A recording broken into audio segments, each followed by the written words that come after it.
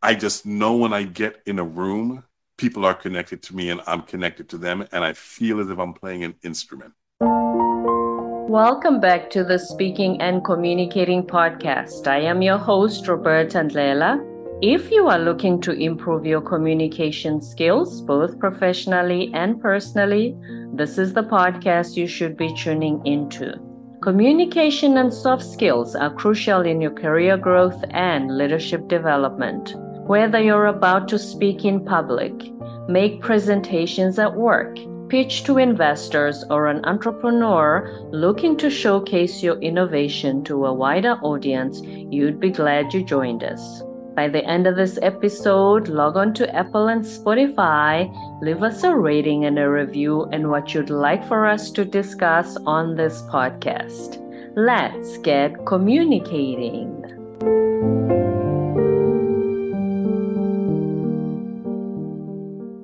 The king himself is in the house, King Mufasa from The Lion King. Welcome to the show, John Watkis, the first Canadian-born actor to play Mufasa in the Disney musical The Lion King. John is an international speaker, speechwriter, and public speaking coach who helps leaders find their rhythm when they get up to speak. And I'm so excited to be joined by the king himself on the show.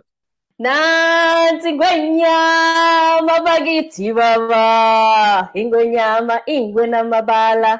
I'm Zulu by heritage, so that's how I should have welcomed the king on stage. I love it.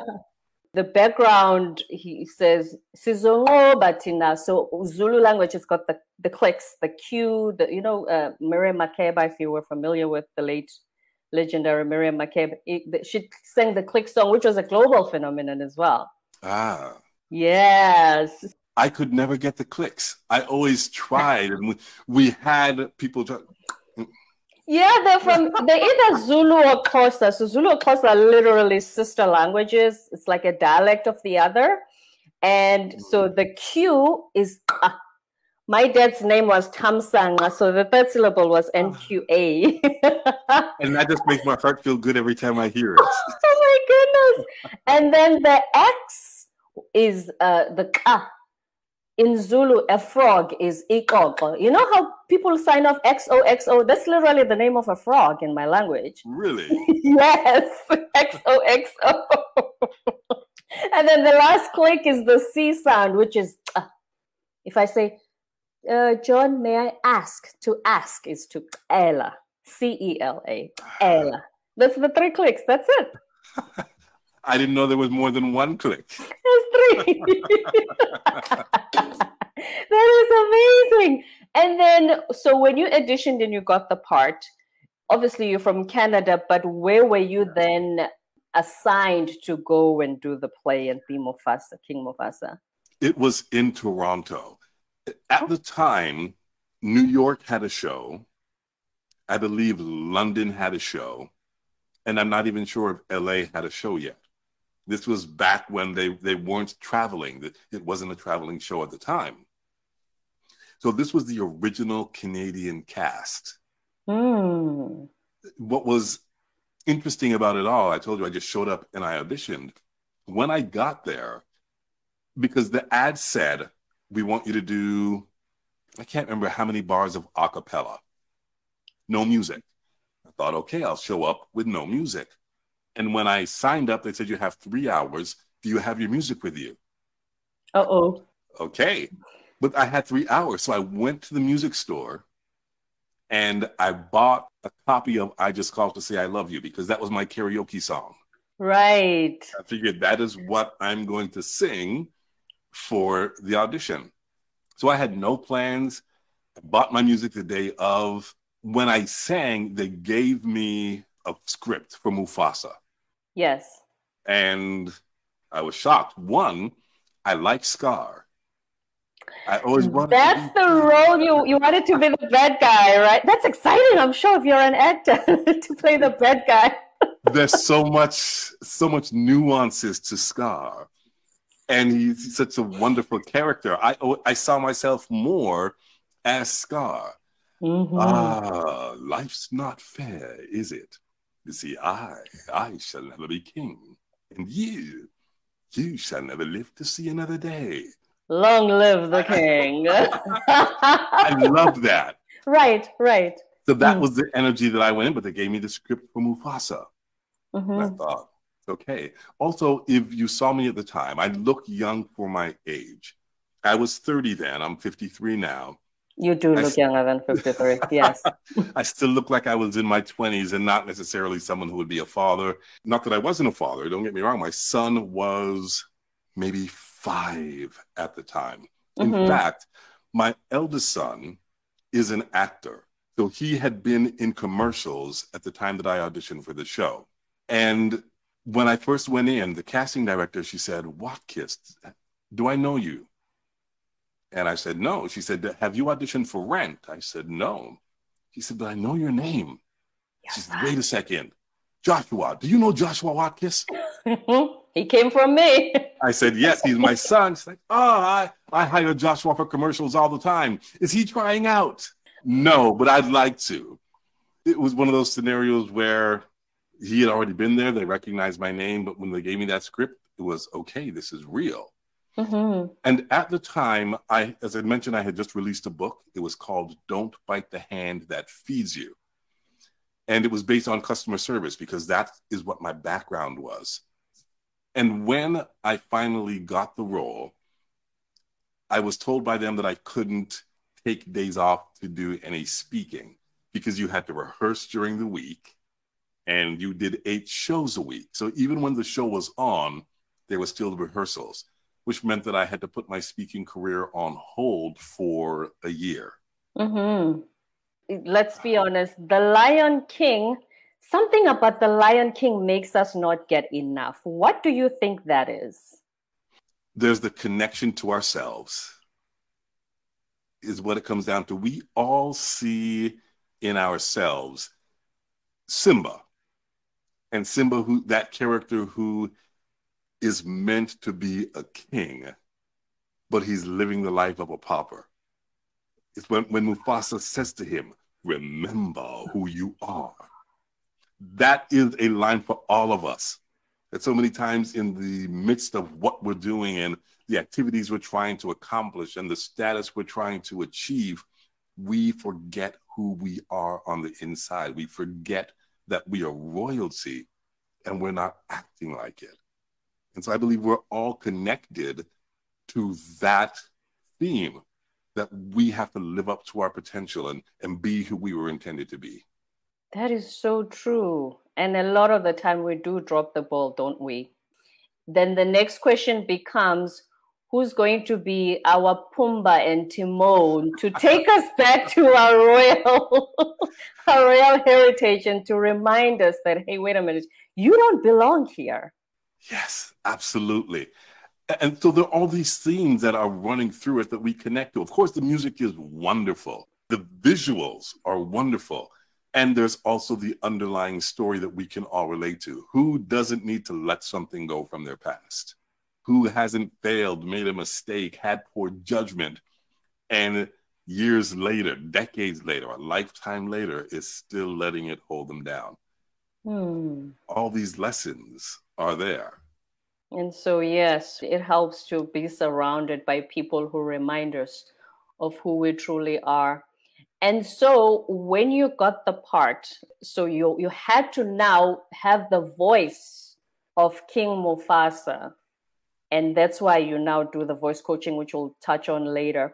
But then, how did you train yourself to? You are John in regular life, and you sound like how you sound, but then when you're on stage, Simba, remember who you are. I spent a lot of time growing up imitating voices. Wrestlers, I followed wrestlers all the way up. So, well, you know what I mean, brother. The Hulkster, I would imitate the Hulkster. I would imitate, oh yeah, Macho Man Randy Savage. Stone Cold Steve Austin and all that gang. So I did all of these. That way, when it came to Mufasa, I could do, where you from? It doesn't matter. My buddy Timon here says in times like these, you gotta put your behind in your past.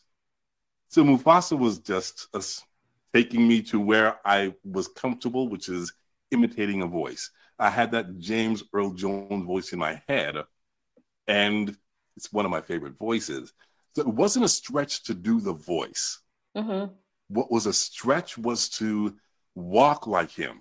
Well, not walk like him, walk like a lion, because the lion walks with the arm and the leg together. And so I had to Mm. match that.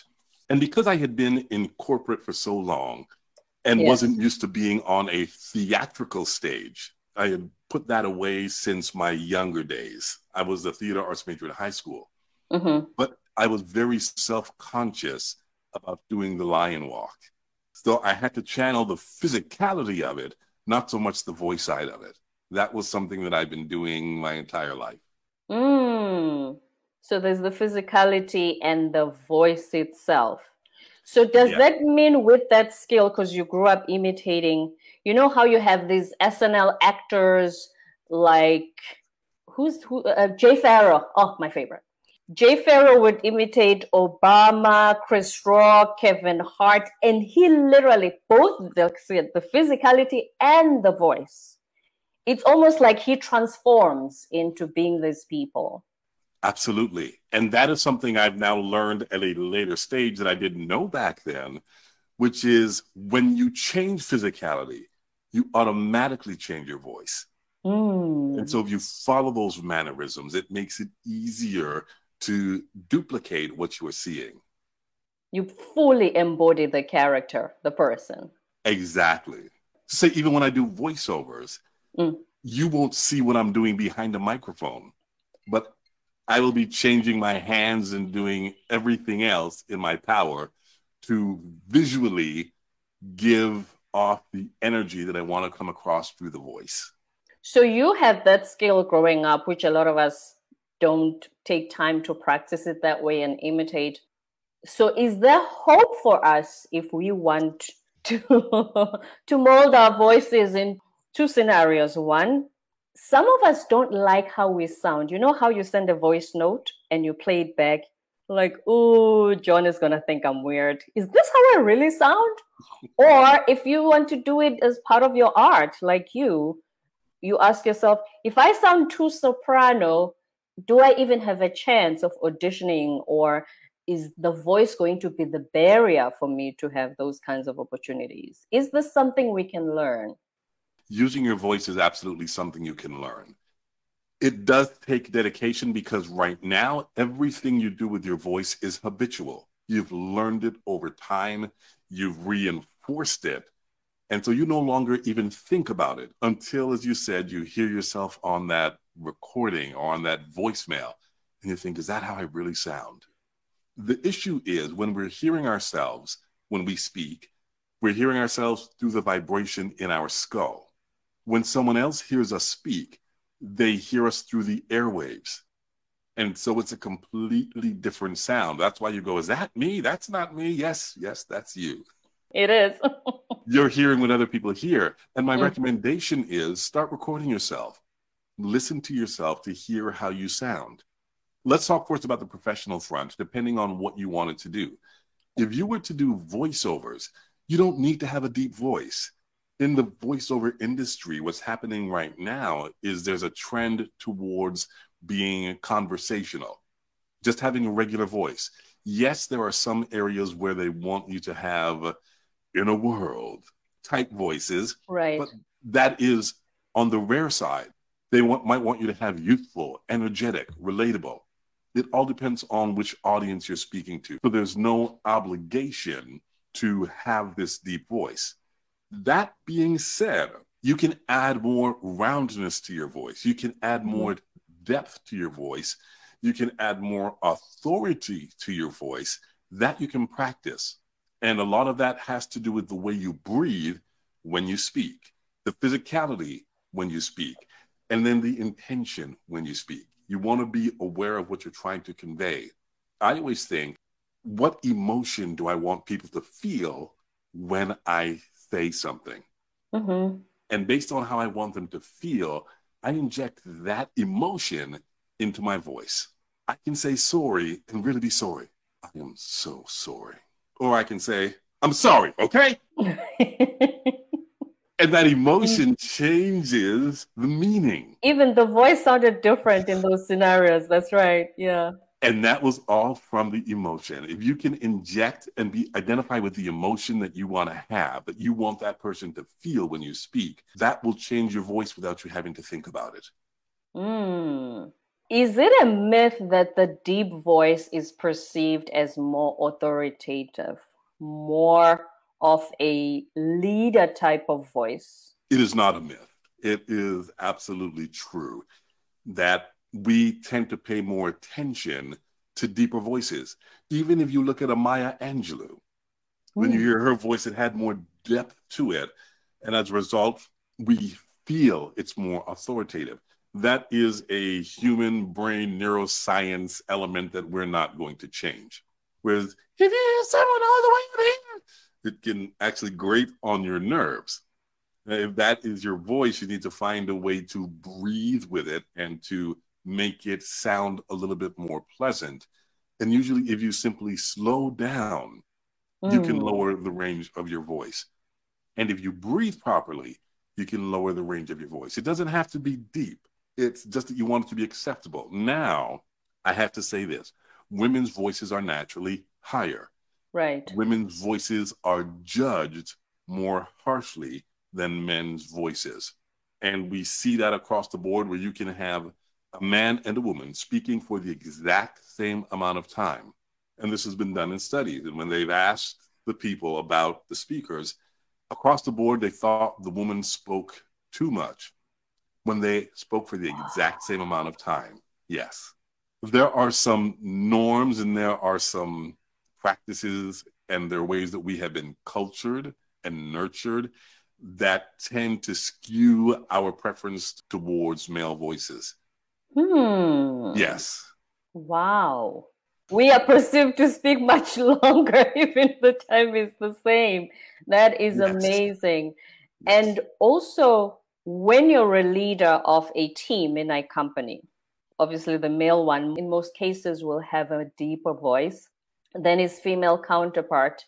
So, would that also be a factor in those circumstances? It can be. And we go back to it's simply the way that we've been nurtured and cultured that we will pay more attention more often than not. Now, that doesn't mean a woman can't lower her voice and Mm. create more presence by using the right words at the right time in the right way. Mm-hmm. The hill is steeper. There is a privilege for men in that case. Studies will show you that there are, I believe it's 6% of the population is over 6'3", yet 25% of executives within organizations. And I don't know that I have the statistic completely right. Someone can correct me in the comments, but you have fewer men or people in general over 6'3", yet the majority or a high number of CEOs is disproportionate that they are taller. So we do attribute leadership qualities to height, to sound, even though there's no real correlation to it. There shouldn't be, anyway. Maybe I should shut this podcast down because we always tell people it's the communication and the soft skills that will give you those opportunities. That's very interesting. Even the height as well. Even the height. And this Wow. is where it is so important to overcome those limitations or those roadblocks through the ability to tailor your message in a way that makes people want to listen. Hmm. Let's talk about that. Earlier, you mentioned executive presence. There's an interesting analogy from one of your previous YouTube videos where you compared Darth Vader and Pigpen. Would you please to walk us through that one? Yes, we all have some sort of presence. In other words, when we enter a room, we bring a feeling with us. And when we leave the room, people can sense that feeling leaving. Now, Pigpen was a character in a cartoon called Charlie Brown. He was dirty. He always had a cloud of smoke around him. Whenever he walked into a room, people would start coughing. It was automatic. And when he left the room, people had a breath of fresh air. we have people who are very much like that, who they walk into the room and you feel the negativity when they walk in. And when they leave, everyone goes, ah, we're That glad took they're gone. long. Yeah. Yes. And then you have the Darth Vader type. Mm. They don't even have to be in the room. You just know they're coming. This is a coworker, a boss, a family member.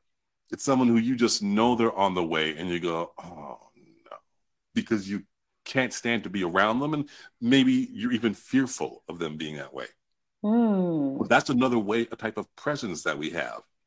Not to make myself a hero, I did have an experience this past weekend. There's a conference that I've been attending that I had attended in Florida for 2 years in a row. It was a woman's conference. Last year, besides the videographer and the person doing the audio visual, I was the only man in the room. I spoke as well. This year, I got messages. We miss you. Where are you? Everybody's talking about you. My presence was still in that room. Wow. We all have presence. It's just whether that presence is anticipated and enjoyed or whether it is resisted and feared. We want to have the type of presence where when we're in the room, people say, it was nice that they were here. Oh, they Mm. added so much to it. Oh, we miss them now that they're gone. That's what we really want to happen, is that our presence is missed. And that doesn't come with height. It doesn't come with a vocal quality. It comes from the way you treat people. How do people feel about being around you? Do they feel respected? Do they feel valued? Do they feel heard? That is when people want to spend time with us, regardless of our physical attributes. And in that, you mentioned it's what you say, when you say it, how you say it, all those factors. Would you like to explain that more for us, please? A lot of times we choose words, not recognizing that those words have the ability to stop a conversation or to help the conversation move further along. One example of that, you've told me something that is of concern to you, and I say, I understand your point, but. And what but means is that everything you You just just said didn't cancel the matter. first one. The first one is gone. Exactly. So that's one word. Mm. That word choice changes the flow of the conversation. If I say, I understand your point, and see why you would feel that way, that and continues the flow of the conversation. It's one word that changes it. It also changes the whole dynamic. It changes how you feel about me and how the rest of that conversation goes. But that's what you say. Then there's the how you say it. We go back to that sorry. I can say it in such a way that you know I really mean it, and I can say it in a way that comes across as I'm frustrated, and I am saying the right words, but my actions, my physicality are inconsistent with the words. And when there's inconsistencies, people will always believe what they see versus the words you say. And sometimes it's the way you say it. So this is the how. Are you saying the right words? Are you saying them in the right way? And just as important, are you listening to what they're saying? Or are you answering their questions? Stephen Covey, the late Stephen Covey said this best. He Seven said, most habits. people, Mm. yeah, 7 habits. He said, most people listen in order to respond when they should be listening to understand. I'll listen to you to see if I can answer your question. Very rarely will I listen to you to see if I understood what your question was. I understood what your question was instead of jumping to let me respond to it. Absolutely. Does that mean I should pause a little bit to process it and to see if I understood it the way you intended for the question to be asked? Or should I even say, John, is it my understanding that this is what you asked?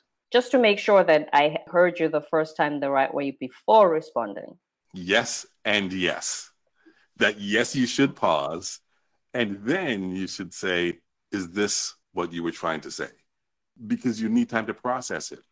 One of my favorite old quotes is, I know you believe you understand what you think I said, but I'm not sure you realize what you heard was not what I meant. Yeah, please say that again. I was going to, I know you believe you understand what you think I said. I'm not sure you realize what you heard was not what I meant. Because the reason I might not understand it that way, remember, I'm using my own processor now. So my CPU, my internal CPU, is decoding what you just asked or said based on my experiences, belief system, how I view life. It doesn't necessarily mean it will translate into the way that John meant. Absolutely. And I could take it one step further. Mm-hmm. I may not have expressed myself correctly. And so the words I used may not have adequately expressed what I really wanted to communicate. So then is that when I check back with you?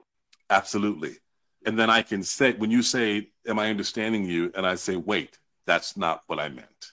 Or I say, Right. yes, that's exactly what I meant. So you have a background in speech writing for politicians and whoever else needed help with their speeches. How did you get started on that? This was an interesting turn for me. And I can talk about it now because I've processed all of this. When I finished The Lion King, it was a very challenging period for me on a personal level. I was going through a marriage breakup at the time. And I was talking about lessons in the circle of life and being successful. And I felt anything but successful. My compromise on that was, all right, I won't speak. I will write for people who are more worthy so they can speak. And that is when I channeled my energy into helping other people tailor their message so that when they spoke, others would remember, repeat, and respond to what they said. And that is what got me into this speech writing mode. I joined the Canadian Writers Association.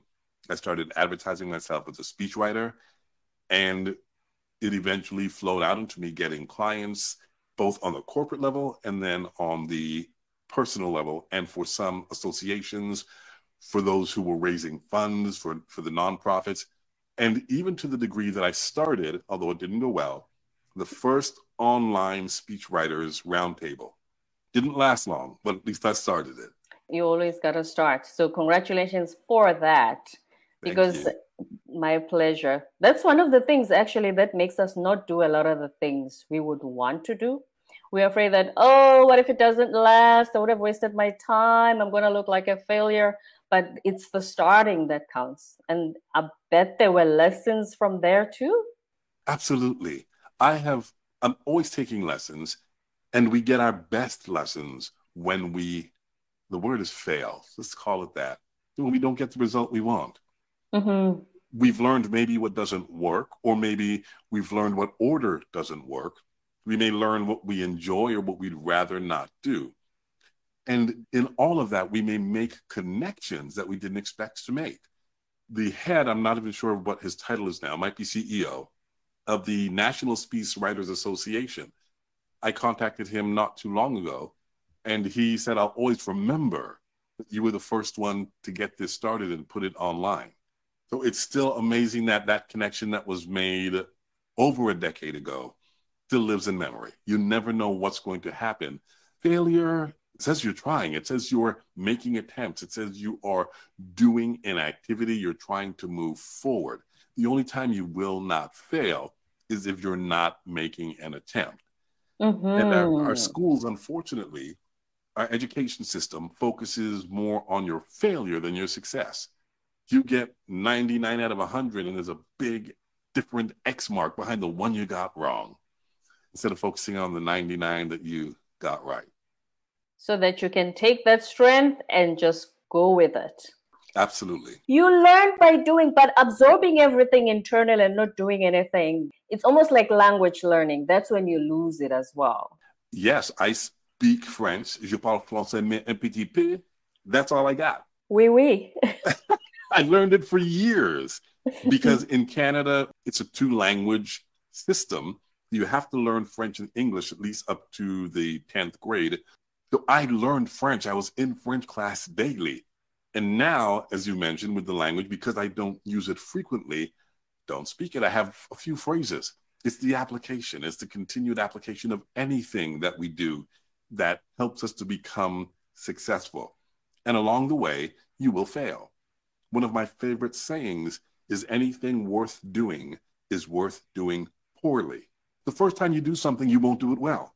Have you listened to my first few recordings of the podcast? I had to do it poorly to get here. Exactly. And now you can look back on it and you can see the growth. Yep. If there's no growth in what has been happening, you've grown, you've learned, you've gotten better. And so that was your training ground rather than waiting like the perfectionist that I am so often and thinking about doing it as opposed to finding yourself in the arena and doing it. What is the fear? Why do we wait to be perfect before we start doing something? For everyone, it's different. I know for me, it is being judged. Mm-hmm. And there's so much inner self-talk about worthiness, whether we are worthy, whether we are valuable, whether we belong. And we don't want to do it if anyone can criticize it, because the criticism, to a large degree, even though we may say, I'm not bothered by criticism, if we're not doing an activity because we don't want to be criticized, then we are bothered by the criticism. There's that saying, sticks and stones may break my bones and names will never hurt me. In reality, consciously, that's true. Subconsciously, it's very different. And what we're learning through neuroscience now is that what we do and what we say on the surface is mostly controlled by what's happening underneath. It's like that iceberg. Mm-hmm. Where the tip of the iceberg is our conscious, and the base of the iceberg is our subconscious, controlling everything that comes out of our mouth. So while we are responding to the criticisms, some of that response might be, I'm not going to do it at all. And we may not even see or understand why, but early in our life, we didn't like criticism. We were traumatized by criticism. And so we have developed a pattern, much like with our voice, a habit of responding. And for many of us, it's not to do it at all. You've mentioned the word worthiness 2 times. Yes. Is it something that is sometimes like our crutch from not doing what we are supposed to? I think a lot of the time, and you can correct me with this, a lot of the time it becomes the barrier for us to do what we're supposed to, because we feel, oh, I'm not the person for it. Oh, I'm not worthy. Oh, you know what? There's better people out there. Yes. In fact, I believe it was last week, I did a short video, talking about how persuasive we are and that we underestimate our persuasiveness. But if we were to take a look at how many times we've persuaded ourselves not to do something because of the idea was... That's a lot more. If the idea was good, somebody else would have done it. Someone else is more qualified for the job. So we're always sending these messages to ourselves. Exactly what you just said. We are talking ourselves out of doing what we want to do. We convince ourselves we're not worthy, we're not able, we're not capable, somebody's better than us. And so we watch as other people do it, and we feel frustration, anger, whatever the feeling may be, when we know that could have been us if we had walked through the fear. You know what's worse about that? One, sometimes, and I've learned this in the online space, sometimes the people who have the courage to do it, it's not like they even do it better than you. Exactly. Exactly. And that makes you have this loop and kick yourself even more. I can do that. I'll tell you the irony in the video that I posted last week is I had to talk myself into posting it. I recorded it twice, and the second time I thought, this is not good enough. I'm going to record it again. And then I had a conversation with myself. You don't need to be perfect. Put it out there. And it's been one of the most well-received and most responded to videos where people said, I needed to hear that. And here I was still talking myself out of putting it. Persuasion. Persuading yourself, John. Persuading yourself out of not posting, and look what happened. Right. I have to follow my own advice. Oh, yeah. The persuasion voice is always there. So when you are on stage, what are some of the things that you feel like, when I do this or when I present myself this way, this is what connects with people more? For me, it's a feeling. This is one of those elements that I admittedly cannot explain. I just know when I get in a room, people are connected to me and I'm connected to them, and I feel as if I'm playing an instrument Mm. because I can tell when the mood is going to shift. I know when I'm going to make them laugh. I can feel when I'm going to take them into being contemplative. I feel it. And that's not something I can teach. It is, though, because I love what I'm doing. I'm deeply connected to what I'm doing.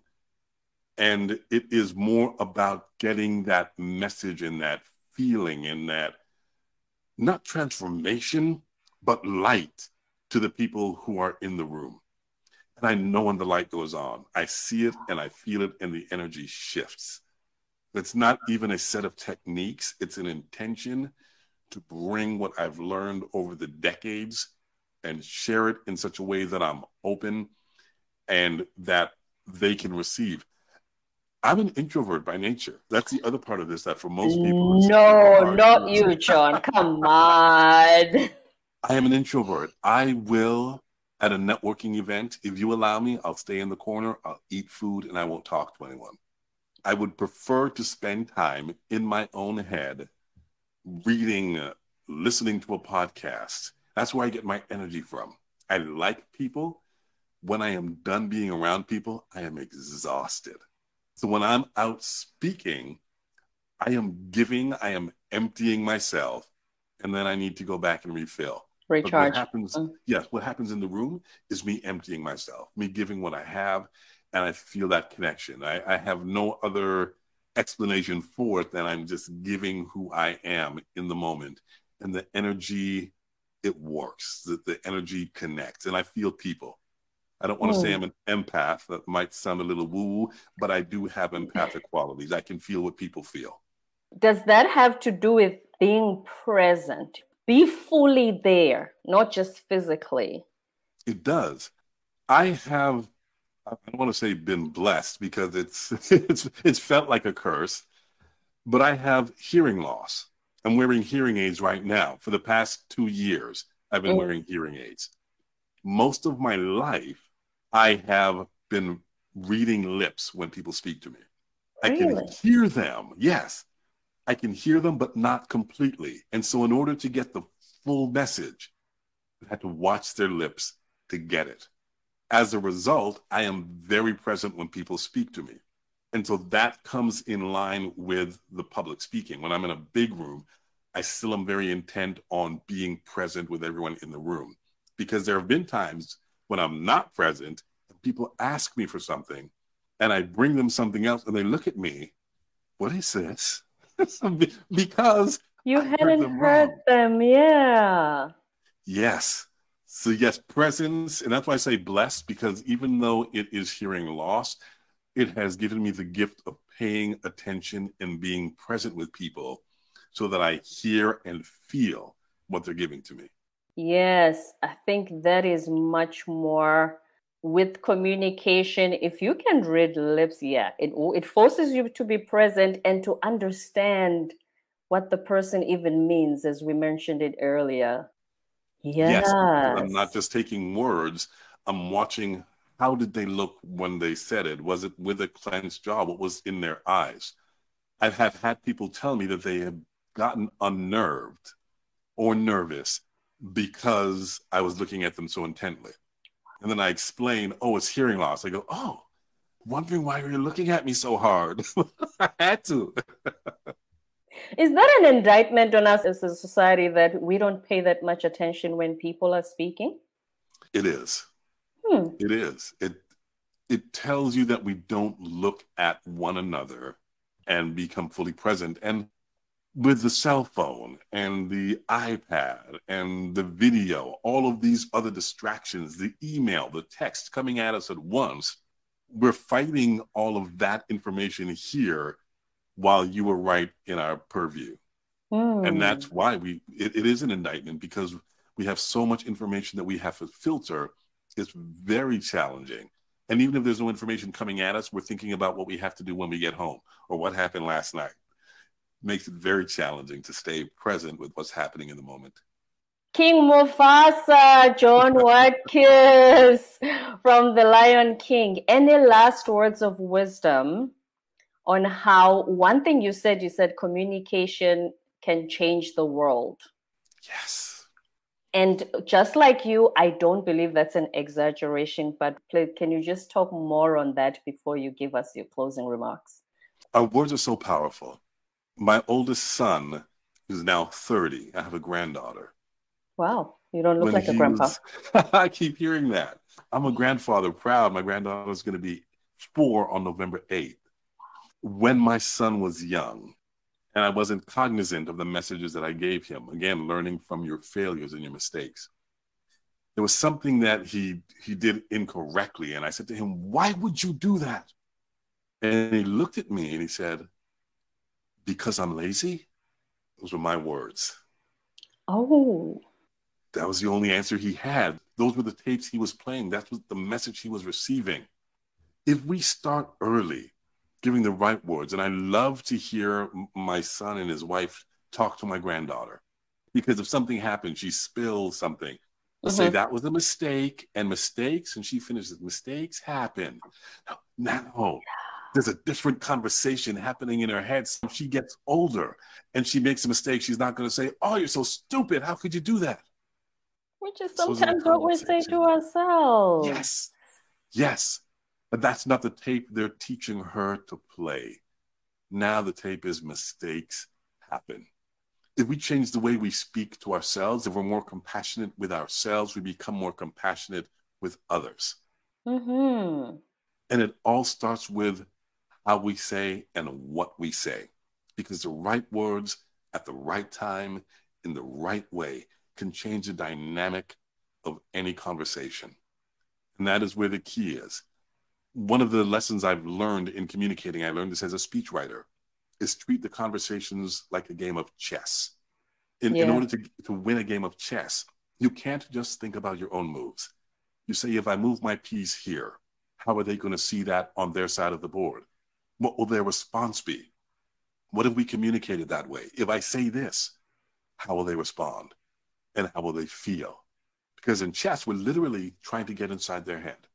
In our communication, we should be doing the exact same thing, seeing it from their perspective. Because if I can have a conversation from your perspective, your defenses are down, and we're now able to have a conversation openly and honestly rather than just defending our points.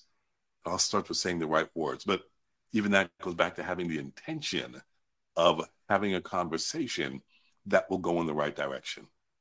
The right words at the right time in the right way. Communication can change the world. King Mufasa, thank you for gracing us with your presence on our show. Thank you. And if I may leave you with the words of Dr. Miles Monroe. Oh, I used to read his books when I was growing up. Yes. Yes, and you'll recognize the power of potential. Dr. Miles Monroe says potential is all you can do, but haven't done yet. All that you can be, but haven't become yet. How far you can go, but haven't gone yet. And who you really are, but no one knows yet. And to remind you with those words from Mufasa, remember who you are. Nansi Ngwenyama bakithi baba. Long live the king. John Watkins, thank you very much. Thank you, Roberta. It's been a pleasure. Thank you. I've enjoyed this immensely. Before you go, where can we find you so we can talk to the king more? You can find me on all of my social media at John Watkis, JohnWatkis, or you can find me on my website, johnwatkis.com. John Watkis, I will put all of that on the show notes, and I will stay in touch with you so that when we publish all the links for this episode, you can share it with your Lion King audience as well. I would love to. Thank you so much, Roberta. It has been a pleasure. My absolute pleasure. Thank you for being here today. Thank you, Roberta. Appreciate you. Thank you so much. Bye. Bye-bye. Thank you for joining the Speaking and Communicating podcast once again. If you have a guest that you think would be a great fit for the show, please email me, and my contact details are on the show notes. The Speaking and Communicating podcast is part of the B Podcast Network, where there are many other podcasts that support you in being a better leader and becoming the change you want to see. To learn more about the B Podcast Network, go to bpodcastnetwork.com. Don't forget to subscribe, leave us a rating and a review on Apple and Spotify, and stay tuned for more episodes to come.